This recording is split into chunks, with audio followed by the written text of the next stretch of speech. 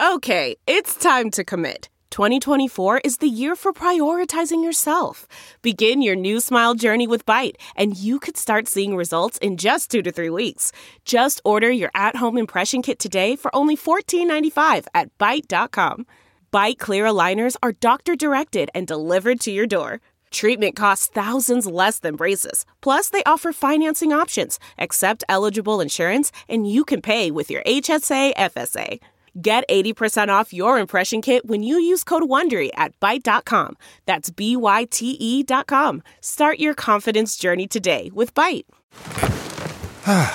The comfort of your favorite seat is now your comfy car selling command center, thanks to Carvana. It doesn't get any better than this. Your favorite seat's the best spot in the house. Make it even better by entering your license plate or VIN and getting a real offer in minutes. There really is no place like home. And speaking of home, Carvana will pick up your car from yours after you finalize your offer. Visit Carvana.com or download the app and sell your car from your comfy place.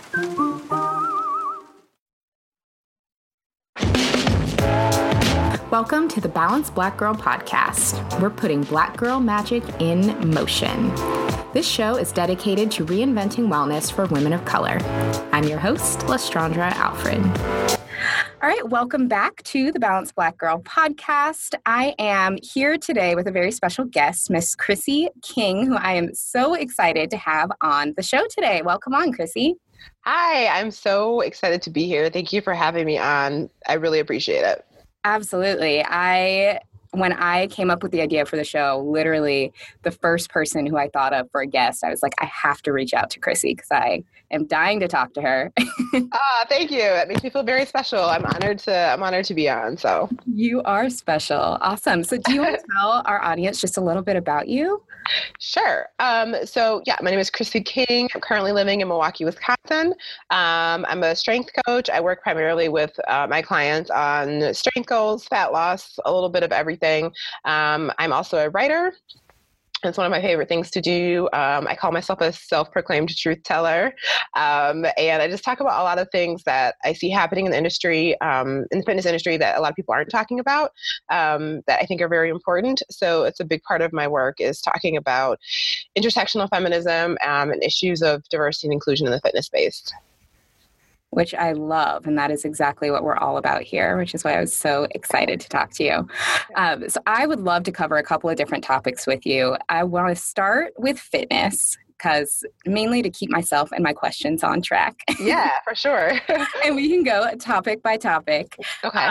And so I would love to hear a little bit more about how you got into fitness, how you got into strength training, how you got into powerlifting. I think it is such a powerful thing that I would love to see more women doing, especially more women of color doing. And I would love to hear how you got into it.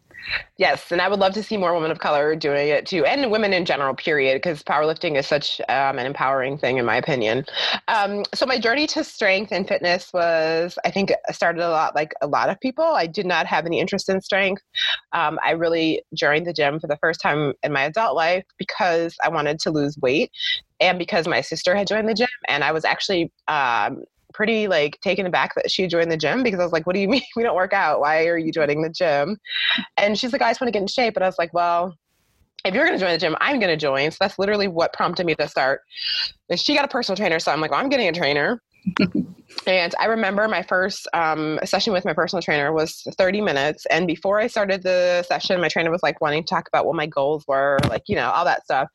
And I was like, I have only one thing on my agenda. I would like to be skinny. Let's work on that. That's it. It's the only thing I want. Every woman's manifesto when they start working. Right? It is. That's what everybody wants. And so she's like, okay, cool. So she's like, okay, well, we're going to go over to this weight section and pick. I'm like, what? I was like, pause. I was like, no, I think, I said I wanted to be skinny. So, I don't need to, lift any weights. That's not, I think you can understand. And she's like, no, trust me on this. Strength training is great. It's going to help you reach your goals.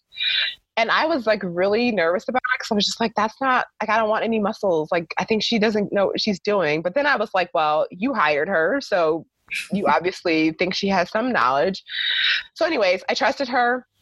My first 30-minute session, I literally thought, I wasn't going to make it through. I remember needing a sugar packet. I felt because I was shaking.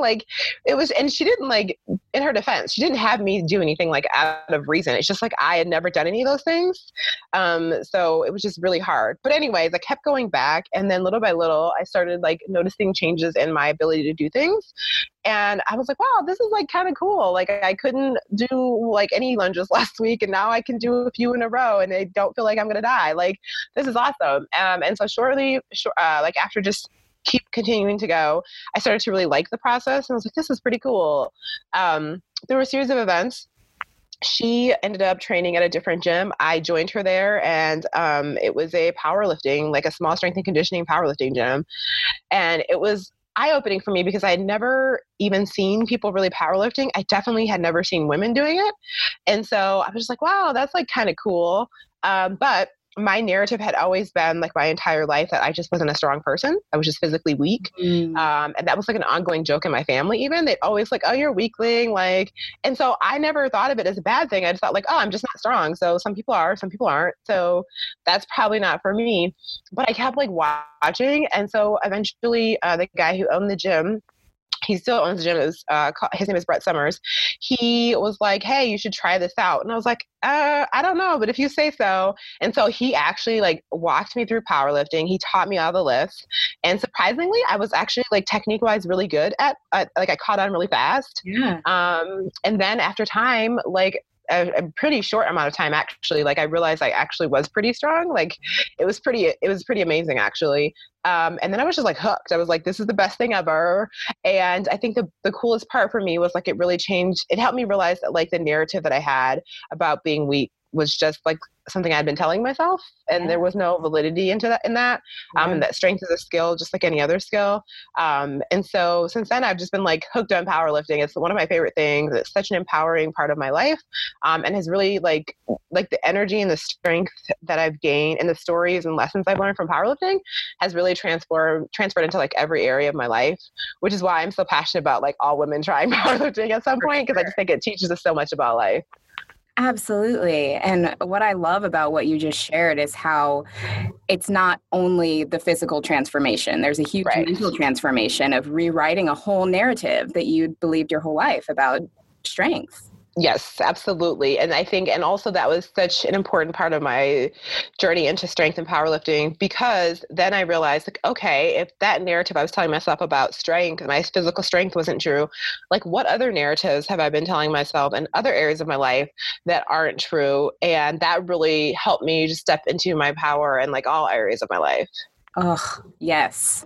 Preach. Everything you're saying, I'm just like, yes, I want every woman everywhere to hear this and to embody this exact same thing. Yeah, it's amazing. And that's why I just love strength. And, you know, I also realize that like powerlifting isn't for everybody, but I do think that you can learn so many lessons through strength training, whatever form you try or whatever you like, whatever you enjoy. There's just so much to be learned from that. Absolutely. The mental strength that comes from building physical strength is unparalleled. Absolutely. Yeah. Yeah. Something else that I really love about you and your content is that you encourage women to take up space, which is my favorite line ever. I would love to hear a little bit more about what taking up space means to you, how you came to not only want to take up space yourself, but want to encourage others to take up space, and why you think it's important that we all take up more space. Yes, I love talking about taking up space. So for me, like one of the things I realized is that, so my first time ever going on like a crash diet when I was like 16 or 17, I was in high school, and I went on this crash diet because a boy that I went to school with commented on my weight. And it was like at a difficult point in my life. My parents had just like gone through a separation, and I was like comforting with food, and just like, you know, in a short amount of time, I gained a noticeable amount of weight. And I don't think it really bothered me though, until he pointed it out. And I was like so embarrassed about it. So I remember like, okay, I'm going to go on a diet, and like most 16-year-olds, I don't know anything about like losing weight. Right. So I only knew my mom had a friend who had just like lost a lot of weight. And I remember her talking to my mom about doing the Atkins diet. So I was like, well, I that's what I'm going to do. So I literally just like drove myself to the bookstore and purchased a book about like what the Atkins diet was. And then I like followed it to a T, and I lost a lot of weight. So I was doing that and doing like a lot of cardio, and I didn't have a gym membership even. So I would just like walk for like 5, 6, 7, 8 miles a day, like just always walking like all the time, which is walking is great. But I mean, it was just, I was doing a little bit excessive, right? Yeah, a little bit. Anyways, but anyways, what happened is I went like, after I started losing weight, all of my classmates were like, oh my God, you look so great. Like, tell me how you lost weight. And I was like, oh, so like when you're smaller, you take up less space in the world. Like people, that's like what you need to do. Cause like, this is a good thing because of the response I got from people. And so like from then on, I like was always on a diet or always like doing some crash diet to lose weight, because again, I wasn't doing it in a sustainable way. So I lost this weight, then I went to college, and like, it's really hard to do the Atkins diet in a dorm. So I gained it back, right? And so it was just like always this yo-yo thing for like so many years, but I was always so focused on like shrinking my body, and very much focused on, along with like the idea that I needed to be smaller, the idea that like I needed people to like me. It was really important to me that people like the person I am. And I was a bit of a perfectionist. I was a lot of a perfectionist. So I spent so much of my life just shrinking my body, shrinking my voice, shrinking my aspirations. And as a Black woman, there's always like this narrative about like the angry Black woman, right? And so I very much was like, well, I don't want to ever come off like that because I'm not an angry Black woman. So I was like very shy to share my opinions about anything or to talk about issues of race or politics or anything like that, for that sole purpose of like, I need to be likable in the world, and that's what my purpose is.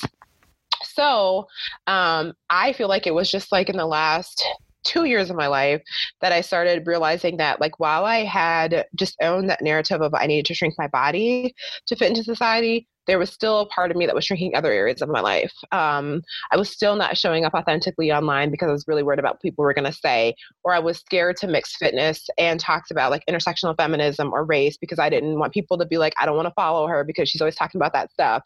And so it was like, I remember the day, because I was having this internal conflict all the time because I was like posting about fitness stuff, and keeping it very like apolitical and just very clean and neutral and not talking about any other issues because I thought that's what I should do. But then offline, I was having all these conversations that were the opposite with my friends and family.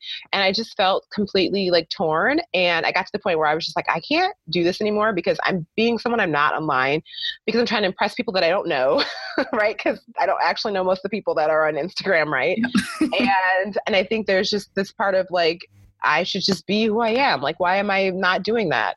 And so I remember the day that I posted the first blog that like scared the shit out of me. It was, the title of the blog is Fitness Only for Thin White Women. And it was in it. Yeah. And so I talked about the lack of diversity and inclusivity in the fitness industry. And it scared me so bad to post this, you guys, that I actually was like, you know what? I have to go on this work trip. So I'm going to be away from the internet for a while. So I'm going to post it, and then I won't, and I'm just going to run away because I can't be online. And so I did that. And I was like, it was so nerve-wracking for me. But what happened is when I came back, like I had all these positive responses. I had DMs from people like, oh my God, thank you for writing this. And I realized like all the things I had been so scared about weren't that scary. It was like ripping a Band-Aid off. It was like, oh, this is okay. And so since then, I have just been encouraging, partially for myself, but also for other women, that we all have stories that we can tell and that people will benefit from and that people need to hear. Like, people need to hear your story. And so I am just like, you know what? Like, we should be taking, as women, we should be taking up space in all of our lives. If that's in the corporate arena, because I used to work in the corporate space, right? And there's all that comes with being a woman in a like a corporate industry in a management role, that comes with that dynamic as well. And so it's just like, you know what? No, we should take up space in all areas of lives because we are valuable. We have so much to offer to every arena in our lives, and we deserve to be here as much as anybody else. And we don't have to fall into this narrative of like societal narratives about like what women are supposed to be or should be. And we can like say, forget all of that. Like, we're going to show up however we want to show up. Yes. Oh, I love that so much. And I think, I mean, just imagine the types of change that we could drive if everyone was truly just taking up space, being who they are, standing in their power and not feeling like they need to shrink down physically, mentally, emotionally, you know? Yeah, exactly. I totally agree. And so, yeah, and I know how much, and I will also say this, like that once I actually started showing up authentically in all areas of my life, it was so liberating. Like I felt such freedom. I felt like aligned with my values and like, this is who I'm supposed to be. And what is so cool about it too is like once I started showing up that way, then like people started showing up that I wanted to show up anyways, right? And it's like when we show people who we really are, the right people show up. And for the people who don't like what I talk about and decide like they don't want to follow, they want to unsubscribe, all that stuff, it's like cool because we weren't for each other. So like we're doing each other a favor. And so when we show up authentically with people in our lives, then we know what we're showing up for. And that's okay if we aren't friends or if we don't get along or if we're not for each other. That's totally cool. Unless we know it up front now. Exactly. Yeah. Oh man. I think understanding that it's okay if not everybody likes you is probably the most refreshing part of growing up. And yes. something I'm learning finally. Yeah. It's a hard lesson to learn though, right? I think, sure. you know, I always think too, like, why did it take me till I was like 30 to figure that out or 29, 28, whatever. But it doesn't matter. Like it's a lesson that we all need to learn. And sometimes it takes more than others. At least I know now, right? Absolutely. Yeah. Absolutely.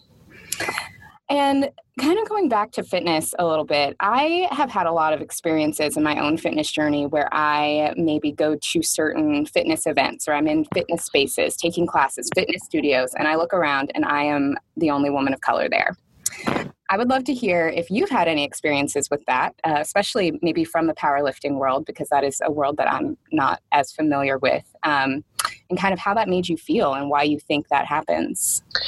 Yeah. So I have had very much similar experience as you. I think going to like fitness conferences and participating in powerlifting for sure. I think it's changing in the powerlifting world a little, but I do specifically remember like my first 3 meets, I was like the only person of color participating in the meet. And so I do think it happens a lot in a lot of fitness spaces. I think in terms of powerlifting, I think it's just interesting because the sport of powerlifting is growing for women as a whole tremendously. Like, again, my first meet, I think there was only like 9 women competing in the entire meet. And now there's like so many women at meets. So I think part of it is just like the sport is growing for women. Yeah. And then in terms of like actual events and conferences and why there's not more people of color there, I think there's a few things going on. For one, I think there's this whole idea of like diversity and inclusivity. And part of inclusivity specifically is that like when you are planning events or when you are running a business, a fitness related business, that you have representation, not just in the speaker lineup, but in the planning committee and the people that work for your company. And I think a lot of people lack that. Mm-hmm. So if you don't have people of color or different backgrounds and your planning committees are working for you, then you just miss very important things, right? So it's really easy to put together a program or something with like marketing materials, for example, that feature all white women in the marketing materials. So as a woman of color, like why would you be drawn to that event if you don't see yourself represented anywhere in that, even if, and I think sometimes it's very unintentional. So I think it takes people planning these events to like really deep dive into like what diversity means, what inclusivity means, and how as an organization they need to do better. But it's just not appealing for most women of color to go to events where they like, oh, no one like that looks like me is going to be there. So why would I want to go to that? And I think that a lot of times too, the programming lacks the cultural context for different people. So especially like when we talk about nutrition, for example, right? Or like healthy eating, so much of like nutrition talk around healthy eating really doesn't take into account people's cultural preferences. Yes. And so Steph Gaudreau actually was just talked a little bit about this in her latest podcast. But for example, if you're a fitness practitioner and you're saying like, oh, we shouldn't eat rice because that's not healthy. This is the same example she used. Like if you're a person from Asian background, like that probably is not advice that is going to work well for you. And the same thing I think we miss in the Black community a lot when we talk about like healthy eating, is that we don't consider the cultural foods that we eat. Like, I don't know, I like some soul food just as much as most white people do, right? That's stereotypical, but it's true though, right? And so I think that like a lot of the programming just lacks a integration of all different ethnicities and backgrounds. And so you're not reaching people who would be interested in what you're talking about. And then I think the third thing I would say is that I think with a lot of fitness events, you see a lot of the same people at the events or presenting at the events. And I think it's a lot about like people reach out to people in their network, right? And so as a fitness professional, if you don't have anybody in your network that doesn't look like you, then that's a problem, right? And so I think that's where you first start, is saying, I need to broaden my network to include people who don't look like me so that I can get different perspectives, so that my approach to fitness is intersectional. And so that I have other resources to call on who don't look just like me. And so that takes intentional work and effort, though, on the part of people organizing events and running businesses. Absolutely. And I think you made a really good point when you said, I think when this happens, people don't even know to think about stuff like that. It's not that they're even being intentional or malicious, not considering these points of view, but it just doesn't even occur to them that how important that is. Exactly. Like, it just doesn't occur until then maybe they get some feedback about like, oh, why was there no people of like color or women or whatever included in the lineup? And then they're like, oh, like, because it never came across their mind as even like a problem. So I agree with you 100%. It's an awareness issue for some people. Yeah. Absolutely. Absolutely. So another topic that I've been thinking a lot about, I recently was listening to the Food Heaven podcast, and they had a psychologist on talking about the superwoman schema. So that is the idea that impacts Black women specifically, where we are expected to be everything for everyone. And we are seeing a lot of very unique health issues happening with Black women specifically as a result of the stress and anxiety and pressure of having to be everything for everyone, where that basic self-care just it can't even be on the radar because Black women are so busy taking care of everyone else. I would love to hear if you've had any experiences with that and how you have managed it. Yes. So it's really interesting. I had a lot of experience with this, and a lot recently, I feel like. And so interestingly, I started writing a blog about the importance of self-care for women of color. It's not finished yet. It's one of my many works in progress, but I wrote it and I started writing it specifically because of that narrative of like having to do it all, right? Or having to have it all together. And I think for a lot of Black women, I can't speak for all Black women, I can speak for myself.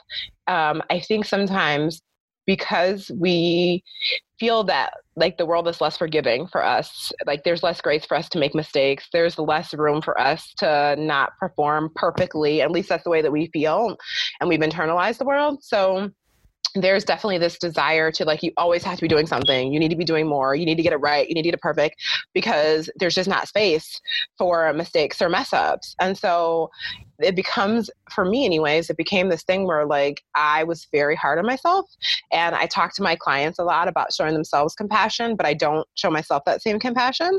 And then I think the other part of this is too, especially with the work that I do, talking a lot about intersectional feminism, race, all that stuff, like it elicits, I love sharing my work with the world, and I'm so grateful I have the opportunity to do that, but it also elicits a lot of conversations from other people that want to discuss the things I write about, which is awesome.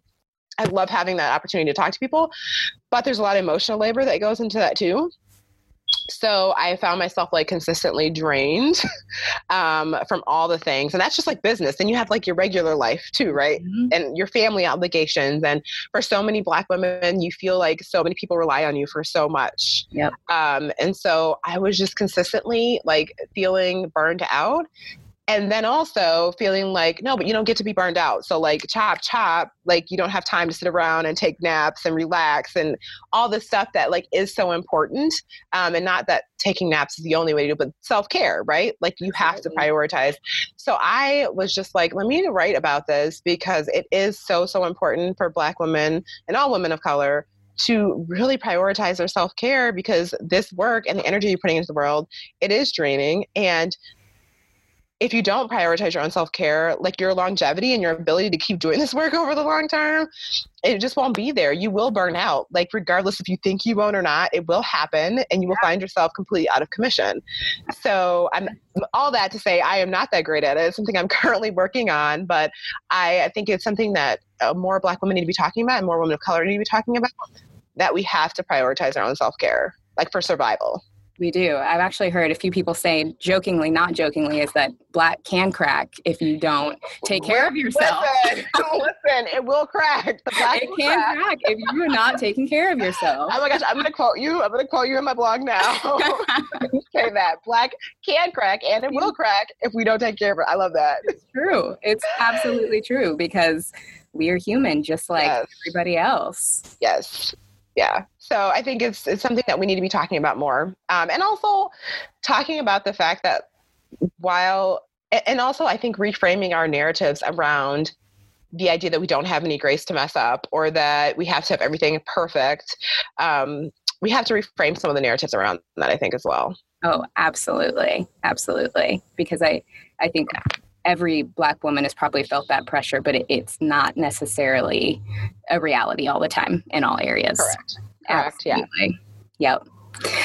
Yep. So I would love to talk to you a little bit about intersectional feminism and diversity in the wellness space. I know it's something we've kind of talked about a little bit.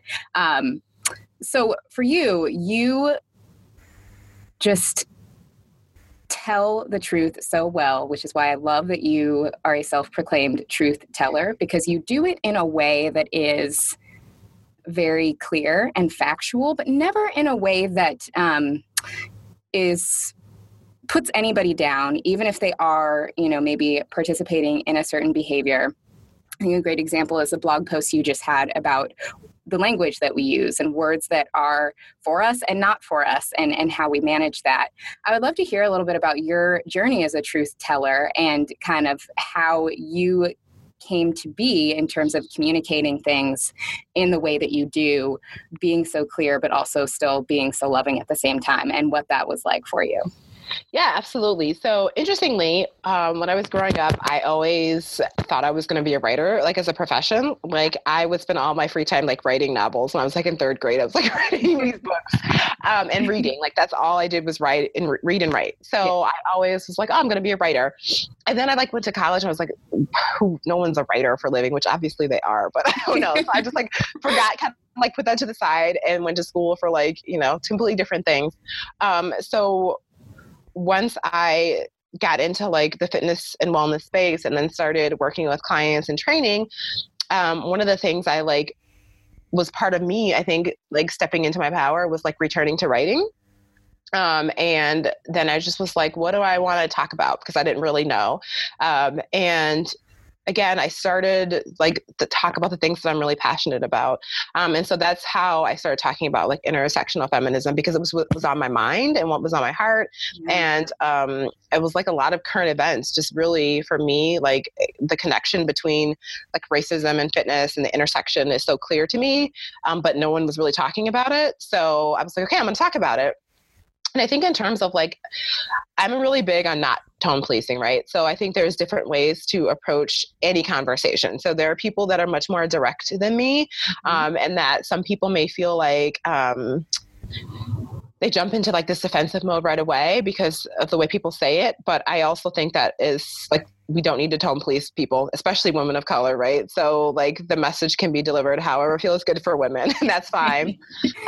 But in the way of how I approach it, is that I just like to share information with people. And I always look at it that, and as a reminder for myself, is that a lot of these concepts that I'm talking about are new information for people. Like some people have literally never thought about these things. And especially in the blog that I just wrote about language and context, like so many women messaged me to be like, you know what? I never thought about that. Thank you for sharing. And like that word is gone from my vocabulary. Yes. So I think for me, it's always keeping in perspective that what I think everybody should know is common sense is not common sense. Mm-hmm. And so I do myself, or I shouldn't say do myself, I try to bring things down in terms of like how I'm talking about them, that I'm just educating people. And I'm just sharing some new concepts with you and explaining some things to you. And hopefully you understand what I'm saying. And I think that no matter how you say things, there are going to be people who are just like, no. I mean, I got also negative feedback from the blog too. And I like a fair amount of people who were like, who are you to tell me what words I can? And people that didn't agree, all those things will happen regardless. Yes. But I do my best to do it in a way that's approachable and to really just be like, here, I'm going to share some things with you and you can learn from this hopefully. And more importantly, like I always hope I give people a way to like start dialogue. So you start with your talking to other friends about this, like, hey, I just read this article. Like, have you ever thought about this? Or have you ever considered this? So it's a conversation starter, because I think the first step to any of those things is like having the conversation. And sometimes that means just like examining your own life and how am I doing these things perhaps, like, and so I think that's just a really good starting point. So that's where I see all of my articles as. I think the other thing with writing that sometimes is difficult is that you are writing to such a broad audience. So for some people, they're like, obviously, this is elementary, Chrissy. We know this already. And then some people are like, oh my God, this is mind blowing. I have never heard of this. So I think there's a delicate balance of trying to present information that is useful and also in a way that is accessible for everyone. Yeah, absolutely. No, I love that. I love that you come from a place of teaching. And I think that point of presenting facts to people that they probably have never considered before, now that you put it that way, I'm like, I can totally see in your content that place that you're coming from. Yeah, and I think it took me a little bit to get there. And it's also really helpful to talk to people from different perspectives. Because, for example, with just the article I wrote, like this, the article started with a conversation with a person in fitness that I was trying to call in about using the word, and the conversation didn't go well. So I was just like, okay, whatever, that sucks. But I was hashing it out with a friend of mine and just like explain the situation. And she works in fitness as well, but very much out of the space that we work in. Yeah. So she was like, well, Chrissy, I'm going to be honest with you. The people that I work with, like, none of this would even come across their mind as a problem ever. And I was just like, oh, okay. So it's really good to talk to other people and realize that, like, I cultivate my circle with people that are like very much like-minded, and to realize that there's a whole other world out there of people who are not.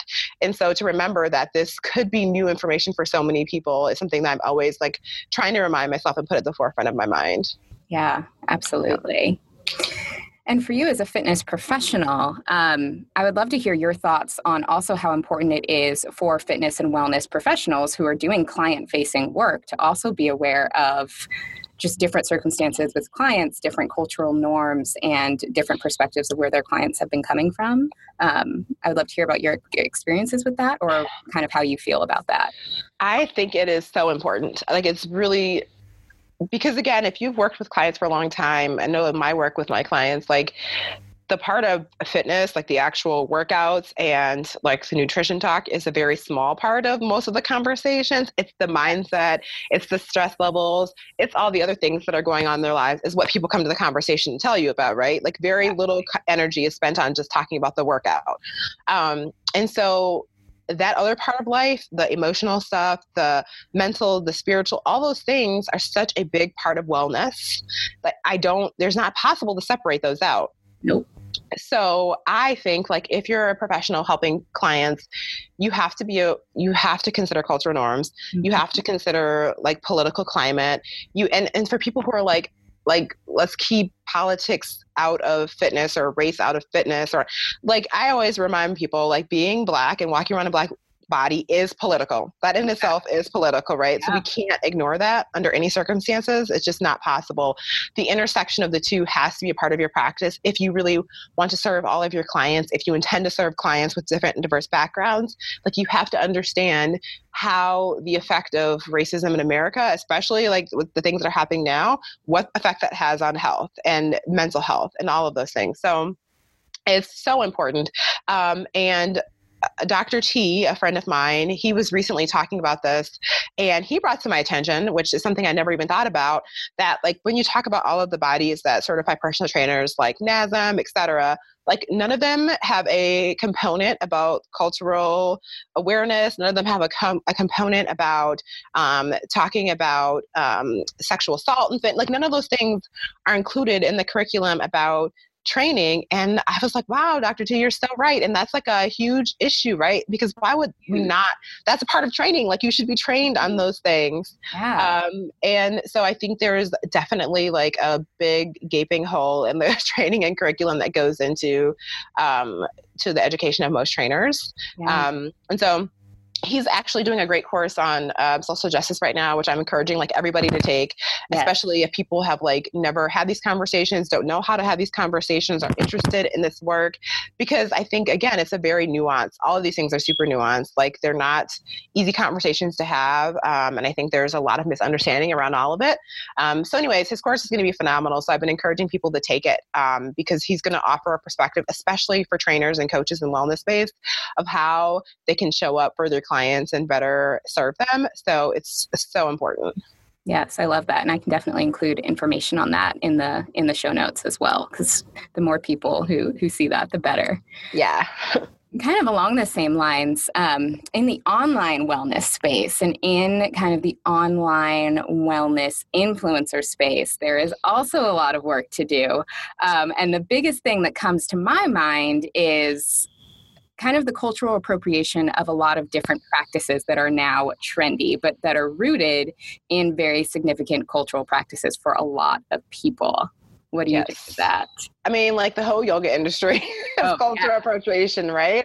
the whole industry, basically. And it's just a conversation that people are not open to. Like so many people are not open to this conversation. So also, like recently, there was someone on Instagram who was using a lot of native, not even just the word savage, but just like native imagery in their marketing. And so I sent them a polite DM to like have a conversation about it. I was really like, I'm really nice to people in their DMs. I'm coming into your space. So let me just, hey, let's talk about this. And let me tell you, like, they were not here for it. Same thing about, I talked to a fitness influencer about use of the word savage in like a t-shirt line. She was not here for the conversation at all. And was really dismissive, which was super disappointing in my opinion, because it's one thing to be like, oh, I didn't know I'm doing this, let me consider it. And it's another thing to be like, no, I thought about it and like, there's nothing wrong with what I'm doing. And so there's so much cultural appropriation in fitness.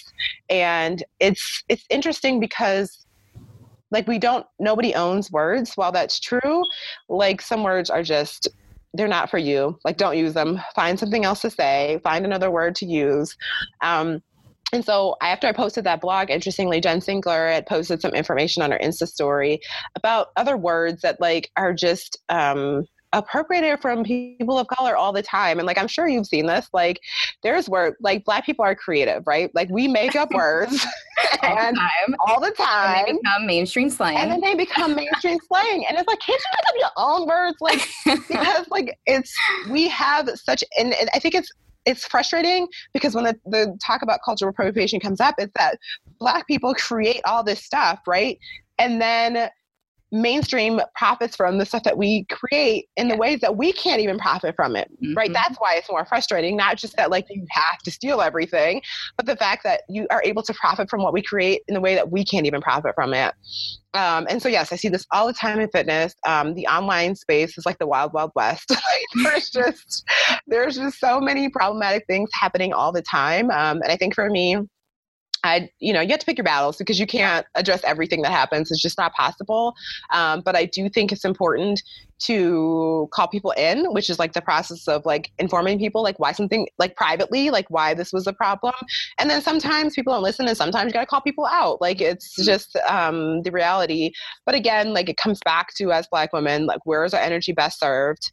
Where do we need to use it? And one thing I realized is like we can spend so much energy calling in people, which is important, or calling out people, which is important, but also realizing that that energy now is taken away from something else that we could be doing that creates income for ourselves, while that person that we're trying to call in or call out is still doing their thing and making money. So it's like a balance of our responsibility and how are we compensated for our labor, which I don't have that balance yet. So I don't have an answer to provide for that. But yeah, it's definitely something that I see and think about every single day. Yeah, definitely. I think that's a balance we are all working towards, but I love the distinction between calling people in versus calling them out. Yeah. I love that. I would also love to talk to you a little bit about self-care and what self-care looks like, because it is something that has, over the past couple of years, turned into very much a commodity. The images of self-care look like face masks and expensive massages and all of these things that are so external, but very few people talk about self-care in a way that is truly internal. Yes. That is like doing the inner work to be who you need to be to show up for yourself. So I would love to hear what self-care looks like for you and kind of what your thoughts around kind of internal versus external self-care are. Yes. First of all, I love like every single question. This is just like, this is my jam. I'm just like enjoying this so much.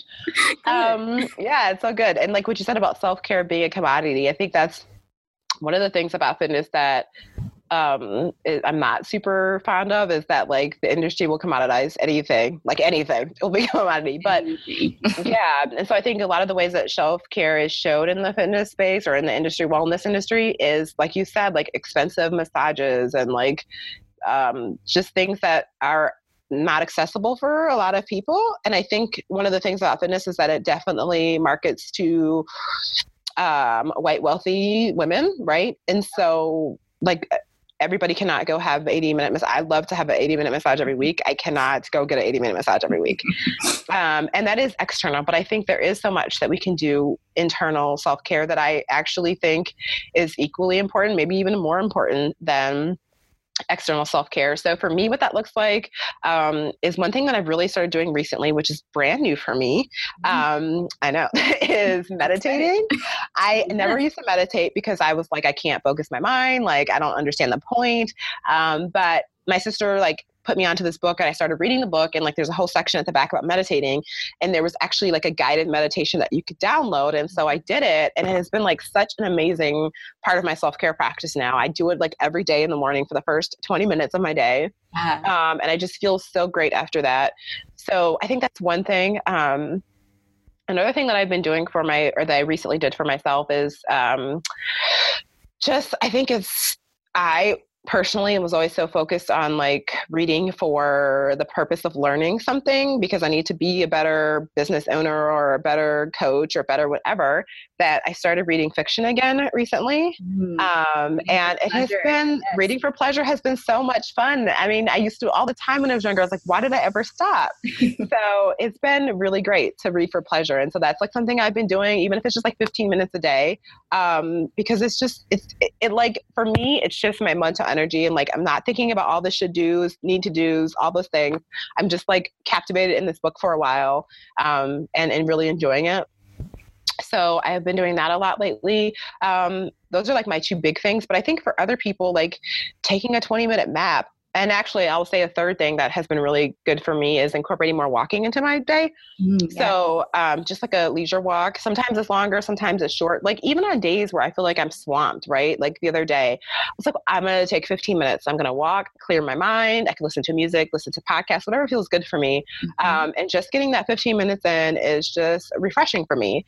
So I think all of those things are really good things that we can put into practice. And even like taking 5 deep breaths and like, okay, I'm just going to take some, cause like, man, I'm telling you, breathing will change things. Like taking some deep breaths will like change things for you. So just doing small things like that. And so I think all of us can think of a couple things that we could do that don't cost money, right? Because if that's like a financial strain for you to like, again, go get an 80-minute massage every week, or go to some spa weekend or take a vacation, which are all things I love and encourage you to do, but we can't always do those things. Yep, exactly. There's so many ways I think that in our daily lives, we can do things that don't cost anything, that are quick and don't have to be like super time consuming to renew ourselves, and really prioritize our self-care.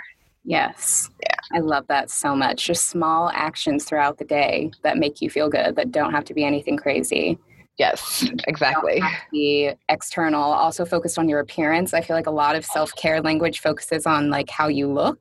Yes, which is also, it's like you can look as great as you want on the outside, but if you have not done any inner work or inner peace on the inside, doesn't matter, right? Yep, it's not going to get you very far. Yeah, 100% agree. And that's such a good point to bring up. Because yeah, you're right. Like, people talk about like, go get your haircut or like whatever cool things, but like looking fabulous will not change the inside. Because I mean, I remember, like, again, this goes back to like the same desire to like chase goals around looking a certain way externally and like shrinking your body. Like, I remember being at my leanest and being the most miserable I'd ever been in my life. So yeah, you're so right. Real. Yeah. So many people in the fitness space have that story where they were at their leanest, they were shredded and absolutely miserable. Mm-hmm. Absolutely. Hot mess on the inside. Such a common theme. Absolutely. Yeah. So what do you think we can all do as people in the wellness space, whether people of color or not, to make wellness feel more inclusive for everybody? Yeah, I think there's a lot of things that we can do. I think for one, it's really important to for fitness professionals organizing events or for putting on events to make sure that you are having a background of people that are from all different backgrounds. Our friend Allison Tenney, for example, she's doing the fitness. Yeah, she's doing an event in Seattle, the Women's Fitness Summit. Yeah. And it is one of the most diverse background of speakers I've seen in a long time. And it's just so beautiful. And she did that very intentionally and well thought out and well planned. So I think that's one thing you can do, because when you see that lineup, you'll be like, oh, there's somebody there for me. I can relate to somebody on that panel. So I think that's really important. I was also recently at another event for Smart Fit Girls, and the same thing. It was just such a beautiful panel of people. And so I think that's important. I think one of the things that we don't focus or that we don't talk enough in fitness about is different body types, but also like a lot of ableism, like people that are in wheelchairs still involved in fitness, and we don't see any representation for that, or very seldom do we see representation for that. Yes. So I think really thinking about all the different types of people because fitness is for everyone. I think that's what we have to remember, right? Mm-hmm. Like, it's not about looking a certain way. It's not about your skin color. It's not about the body that you're in. Fitness is for everyone. And so approaching everything that we do from that lens, and really being intentional about trying to reach people from all different backgrounds, I think is one thing that we can do. I think too, like for me, one of the things that, while fat loss, a lot of my clients come to me for fat loss, that's not the focus of most of my discussion or talk, because I really, really want to stress that fat loss doesn't have to be the only reason that we do fitness. And in fact, I hope it's not the only reason that you do fitness, right? So I think that talking about being honest with people about these conversations, and I think having integrity in our marketing is so important in fitness, because you see so much marketing around like lose your tummy fat and like get whatever. And it's just, I don't know. I feel like it's harmful to people for us to be having those types of discussions and marketing materials for fitness, even if like so many people I know, like that's like the low hanging fruit, so to speak, and they're going to take them in a different direction. I just personally don't like preying on people's emotional or preying on people's body image issues in order to get business. Like that feels really gross to me. And I think that so much of fitness preys on people's emotions, like, oh, get your bikini body or whatever. All these types of phrasing around selling fitness is like not cool to me. So I think that's really important. And I think it's just important that we are more authentic in it's like Instagram is such a highlight reel. And I think that it's really a need. People want to feel like it's a breath of fresh air when someone is like, no, like it's not all about having matching outfits and like the perfect clothes to work out. And I don't look beautiful when I'm done training. Like I look a hot mess. Like this is just the highlight reel, but this is who I really am. Yep. I think we need to do more of that. So I mean, I could go on and on. I think there's so many things, but I just think that, and I think there's a lot of women who are, especially like in the space that we're in, that are doing such a great job. I definitely see a shift in things. Mm-hmm. And so I appreciate like you having this podcast and like you starting this conversation is so wonderful. And I see so many other people stepping up and doing the same thing. So it like provides a lot of hope. I'm really hopeful about the face of fitness changing. I am too. I completely agree with you. And I think that there's also a lot of accountability that I'm seeing start in the space of people being held accountable, maybe when things aren't really hitting the mark or when they haven't considered certain things. And that kind of goes back to the conversation of calling out versus calling in. But for a long time, my frustration was with the followers of like, you guys know that this makes you feel like crap. Why do you follow it? Mm-hmm. Stop looking at it. And I think we're starting to see a shift where people following this content are kind of living in their own power in terms of what they follow and how they hold people accountable, which is refreshing. I totally agree with you. And the accountability piece is so huge. I did an Insta story about it a while back, which I didn't save it, but that, yes, like, if you want to be in the online space, if you want to be on social media platforms, accountability will happen. Yes. And because someone said, like, it was a person who made a comment. Someone was trying to people were calling this person out on their Instagram, like, picture. And they were like, I don't think this is the right place to talk about this, meaning their platform. Mm. And I'm like, no, it is the right place because this is a public forum. And like, if you don't want to be held accountable, like, don't put yourself in public spaces because accountability is happening. It's on the rise and people are going to do, and I think it's great. And like, I always tell people too, when you see me mess up, please hold me accountable. Like, I would prefer if you call me in, but if you call me out, that's fine too. Like, I'll deal with it. It'll be fine. Yeah. Because I think what people forget about this conversation is that we all mess up.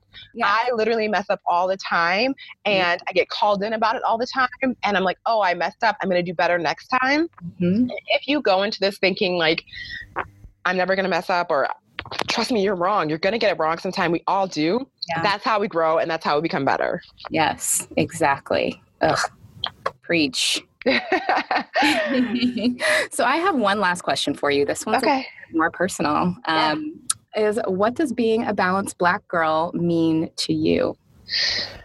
Being a balanced Black girl to me means, for one, like, unapologetically owning my Blackness, and not trying to shrink that either, right? Like, I'm very proud of being a Black woman. I'm proud of who I am. I'm proud of what that means. I'm proud of like the strength and resilience that comes with that. So I will not shrink that for anybody. And then also I think it means empowering other Black women. I really believe empowering all women, but I specifically hope that I'm empowering other Black women to be their truer selves, to take up space in the world, to live unapologetically. And then thirdly, the balance part is, again, back to what we said before, making sure I'm doing my work to make sure that I'm maintaining my own self-care so that I can do this for the long haul. And I think it's important that if we want to be part of this conversation and create change in the world for like years and years to come, we have to preserve our energy, step back when we need to, and re-engage when we feel ready to do that work. Yeah. Oh, you are so right, because Black can crack. Yeah, it can crack, and we do not want that. Well, thank you so much, Chrissy. Please tell our audience where they can find you, because I know everybody is going to want to. If they're not already following you, I know they're going to want to. So where can people find you? Yes, absolutely. You can follow me. I'm most active on Instagram. And on Instagram, it's I am Chrissy King. I'm also on Twitter as I am Chrissy King. My website is just chrissyking.com. That's where you can check out all my blog posts. And then on Facebook is facebook.com/Chrissy King Fitness. Awesome. And we will have all of that linked in the show notes, because I know you all need to go follow Chrissy and keep up with the amazing content that she puts out. So thank you so much for coming on. My gosh, thank you so much. Like, honestly, thank you for creating this podcast. Thank you for having me on. It has been such a fun conversation talking with you. So thank you, thank you, thank you.